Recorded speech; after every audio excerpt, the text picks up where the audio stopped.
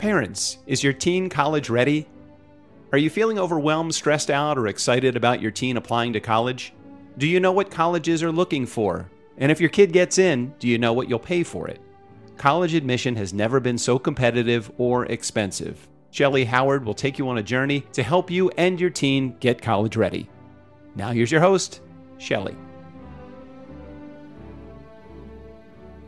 Hello, this is Shelley Howard with College Ready, and I am so excited to introduce our next guest, Deanna. She is coming to you from a place of knowledge. I read her bio and I can't wait to share it with you because it is brilliant. So Deanna Hurn built her reputation as a leading voice in brain-based learning for K through 12 education. As founder and CEO of Miracle Math Coaching Brain-Based Learning Center, she has garnered nationwide praise for her revolutionary work. On a personal note, I happened to meet this magnificent lady when we were both receiving our awards in Dubai. So what are the chances? Then we meet again in Vegas, receiving a different award. I think at that point, I knew she was somebody I need to have on the show. So welcome, Deanna.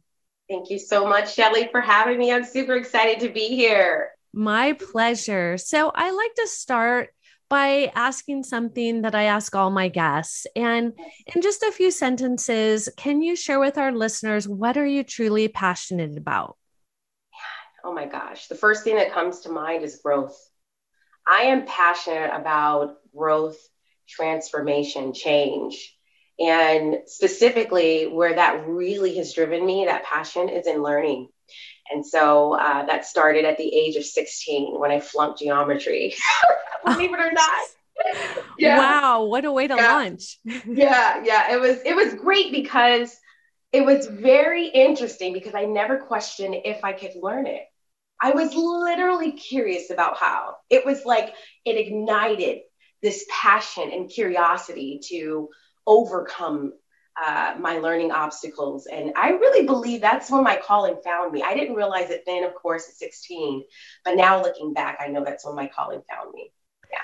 So maybe you can explain to our listeners, I'm all about preparing students for college, but also for life. So if a student may be struggling with math and you just can't get to the root of it, they come to you. What does your program offer and how can you help? Yeah. So we look at multiple components, okay, when we enroll a student. And that is, one, we look at who they are as a person. I always describe brain-based learning, and I know it sounds super sciencey and interesting, right? But just to make it really practical, I say brain-based learning is like, we're knocking on your door and you're inviting us into your house, into your space. And we bring all of our stuff with us, but you're inviting us in and you tell us where everything fits, where we can go. And so that's what brain-based learning is. We're bringing all of our expertise, our background, our skills, and we're fitting it into who you are. We get to know your experiences. And that's what we do when we assess a student. We really get to know them, not just academically, but socially, emotionally. What are their experiences? There's a term in brain-based learning called schema. And it's all the experiences, all the connections, all the things that a student has in their mind that they can connect to learning. And that could be going on family vacations, books that they read, music that they listen to, cultural context and verbiage that they use in everyday life. These are schemas that can be connected to their learning. And so we really get to know the student. And it's really, really exciting. And then on the other side of non-brain-based learning, we describe it as, and what it feels like to the student is, you're asking me to come to your world and figure out where my stuff fits. That's a little different, right? One makes you feel really empowered and in control, and the other makes you feel like, I got to figure this out and I'm not sure. And that's where the struggle is coming. That is so interesting because we get to know the student as well and figure out their core values. Yes. Where do they see themselves in their world and where do they see themselves in their future world? Yes. But I never really thought about how that would affect ultimately their learning and their ability to learn. So if a student might be struggling, and I typically find in talking with teenagers, they either love algebra Mm. or geometry, but they Yes, don't like both. Can you speak right. to maybe how parents can help justify getting an A in algebra 1 and then failing geometry? Yeah, there's two different sets of skills that you're using. You're using more of your spatial sense when you're doing geometry.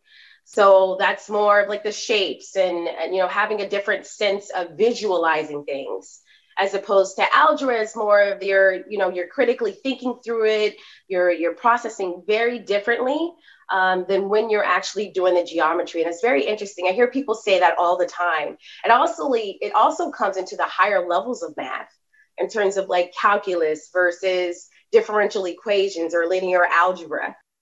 I was the same way. I had to go through all those levels of math, and linear algebra was more interesting to me than calculus.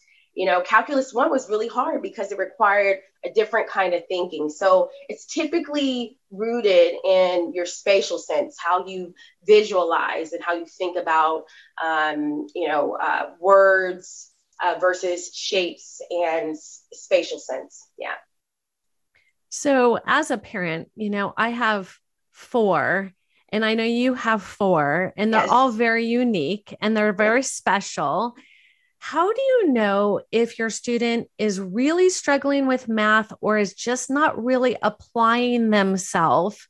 Because maybe your firstborn was just that in taking initiative and planning and strategizing, and then you get to number 2 or 3, and all of a sudden you're questioning, how is this happening? I know they're smart. Why are they struggling with math? How do you get to the point of knowing, is it desire? Is it ability? What is the block? So you have to look for, these are really good questions. You have to look for the consistency in other things. So when you find something that they're really passionate about, how are they processing? Are they willing to do the work to think through it? So a lot of times I always say, sometimes students have a really hard time with math, not because they can't get it, because they're not willing to do the gymnastics of thinking. You understand what I'm saying? So there's a lot of like things that you have to go through step 1 and then step 2 to get to step 3, right? It's just being able to be mentally trained and have the resilience to problem solve. And that is something that you have to actually strengthen in the brain and the executive functions and really get students to kind of think through it. So a lot of times it's not that they don't have the capacity or they don't have the ability. It's strengthening their capacity to think through things, multiple layers.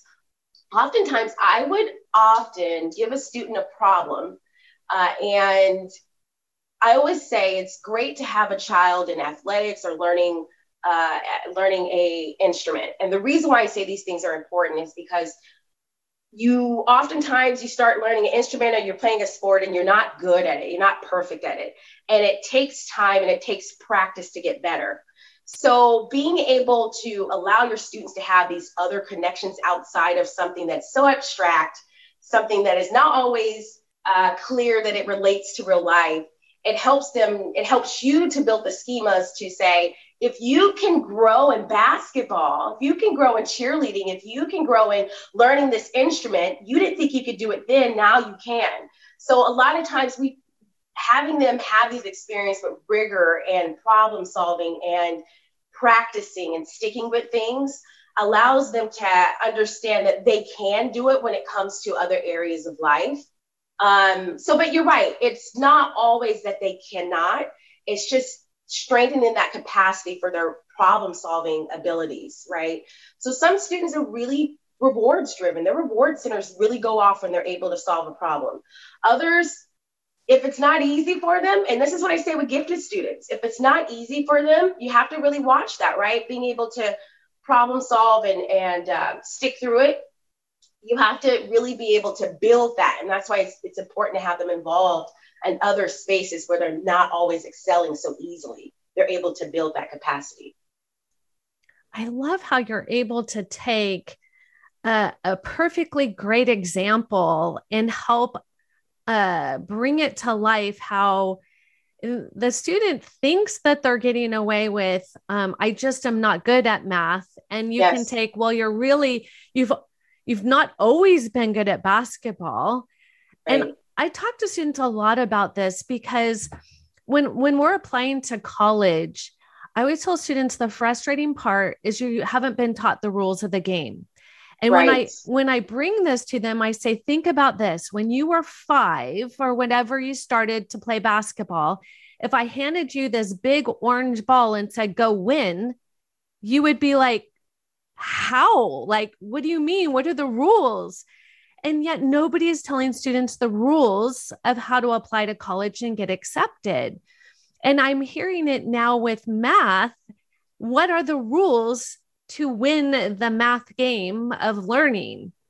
Right. So it is really interesting if you approach it from something they already know, which is their sport, their instrument, their art, whatever that is, they have that aha moment. Yes. So what would it look like if I brought my student to you and I said, I'm just not sure why they're not doing well in math? What would that look like to kind of, get rid of maybe some of the fear of the militaristic of just learn it, practice it, it'll come. Like, how do you approach that? Again, I'll take you back to what I just originally said. We have to get to know, we have to talk to the student. When I do an assessment, I'm talking 90% of the time to the student, 90%. And I'm not even talking about math directly. I'm literally having a conversation with them about so many other things. But in that, they're inviting me into their world. And guess what I'm doing? I'm bringing all of my brain-based research, my learning, my background in teaching, all the studies, all the credential, all the experience. I'm bringing that into their world. And I am navigating through that conversation, literally sorting through and understanding how I'm going to help that person, that student specifically. So I'll give you a specific example. Say you have a student that comes in, they're struggling. The parent says that the student is struggling in math, right? So my kid is struggling. They were really good before. Now they're not so good anymore. And I want to get them some sort of support. I don't know what's going on with them. They just seem to be not wanting to do it, or it's harder this particular year. You get with a student, a lot of times you'll discover it's not as simple as the parent may think. There could have been things in the classroom with, I had a student just the other day that I met with, and she simply says she's understands she's shut down because her teacher doesn't manage the class very well. And so she's extremely distracted in the class. And she just came from COVID. So there's a lot of things that she didn't get online, and she's already feeling behind, and she's not able to focus in the class. It just feels like the teacher's not explaining things. So, but to the parent, it can appear that they're shutting down, they're giving up. It's really hard for them. They're not really understanding what's going on. So, in those cases, that's when we really have to drill. And it's as simple as making sure that they get the individualized support, or they're able to understand and have the connections that they're not getting inside the classroom. Mm-hmm. But also you're setting up an environment for them to close those gaps so that they can build their confidence, but equipping them to know how to overcome those environmental frustrations too. So again, that's executive functions, working on those things as well with focus and response inhibition. These are all different parts of the executive functions that affect how we approach and how we learn. That is so amazing. The other thing that many parents bring to my attention is something called test anxiety. Yes. And I'm guessing because you work within the brain. Yes. My second child had test anxiety. And I at first I thought, okay, that's just an excuse for not preparing. And then I would watch her prepare. And then I'm like, okay, now I definitely don't understand. She has spent the time, she had the tutors, she did the work. Can you help parents understand what that feels like? Yes. So I have this is my actual stress ball. Can you believe that? So I always tell parents, the brain is like plastic. It's called neuroplasticity, which I love it, which makes all of our work possible. But as it relates to test anxiety, I always explain it to parents, like it's scientific. It is proven, right? And not, you see, Shelly, it's not just my kid not, applying themselves and not studying properly. And then all of a sudden, you must not be doing something right. No, what happens is that there is a hormone that is released in the brain. It's a stress hormone called cortisol. What cortisol does is it literally blocks the working memory. So that is where your retention, that's where everything is. If you can't even access that, you can't access all that good information, even if a student comes and they get good tutoring or they get good coaching or whatever it may be, right? You can't access that information because you're so nervous. I mean, how many times have we been in interviews? How many times have we presented information that is on the slide or in the interview? We've forgotten information about ourselves, right? Again, cortisol, it goes across the board. It doesn't matter. If your stress levels are so high, you will not be able to access what you know. So it's two things that you have to do. You have to overcome one. If you don't know it, cortisol levels are going to go up. So we can't deplete it all the way. Some nervousness is good, right? It's just that when the levels are so high that they're actually blocking you from accessing the information, that we want to reduce that. So we have coaching strategies that we use to really first make sure that they know the information. They haven't memorized it, but they understand it enough to where they can teach back. The second thing is that takes a little bit more of the brain base, and we've developed a proprietary way to do this, is a psychological part. It is a story that you've been telling yourself about your capabilities because of your history. And that is the part that takes some time to navigate, and it's different for every student. I'm telling Shelly, I've had students where their test anxieties, once they knew the information and once we were able to reframe appropriately with them to rewire their psychology around their ability with a subject or whatever experience they've had in the past, their grades go from F's and D's on a test to literally A's. We just had a student that had a learning difference in high school that's now in college, and it's in like a pre-calc class. Literally got his first A. He was F's and D's all the way, right? But then there are cases where it takes a little longer because those roots run a little bit deeper. So you have to build those experiences a little bit longer, and they need to substantiate these new beliefs over more history, And so it's really, really interesting stuff. So I'm gonna tell you, I can geek out on this stuff. I'm a statistician, and I absolutely love education. I kind of like went out of actuarial science into education, and I could talk about this stuff all day, but it's so cool to be able to collect the data. What we do is we collect data on everything that we do, and we're able to analyze trends. So some of those actuarial, kind of sophisticated data analytics stuff, I kind of brought it into education. And so it really helps us to kind of start to see trends of like what works with students. So anyway. That's brilliant. I can see your passion. Like, I didn't need to ask. You can see you're just so excited about this. And I often tell families the story of my second child because it's hard for a parent to understand if you have multiple kids and the first one doesn't experience it. It's just an odd thing to think, is that possible? And I remember that going through all of my own questions, and what I would tell families, or I do tell families very often, is taking tests is part of life. Yes. And so if you just allow that mantra to go in that child's head, or you're supporting that mantra of I'm not good at taking tests, it will follow them through life versus getting help by somebody like yourself. I remember I took my daughter to somebody similar and that helped. But it still wasn't all the way. And then I actually resorted to taking her to hypnotherapy. They reprogrammed her thoughts about herself. It wasn't necessarily the subject or the test. It was her deep root.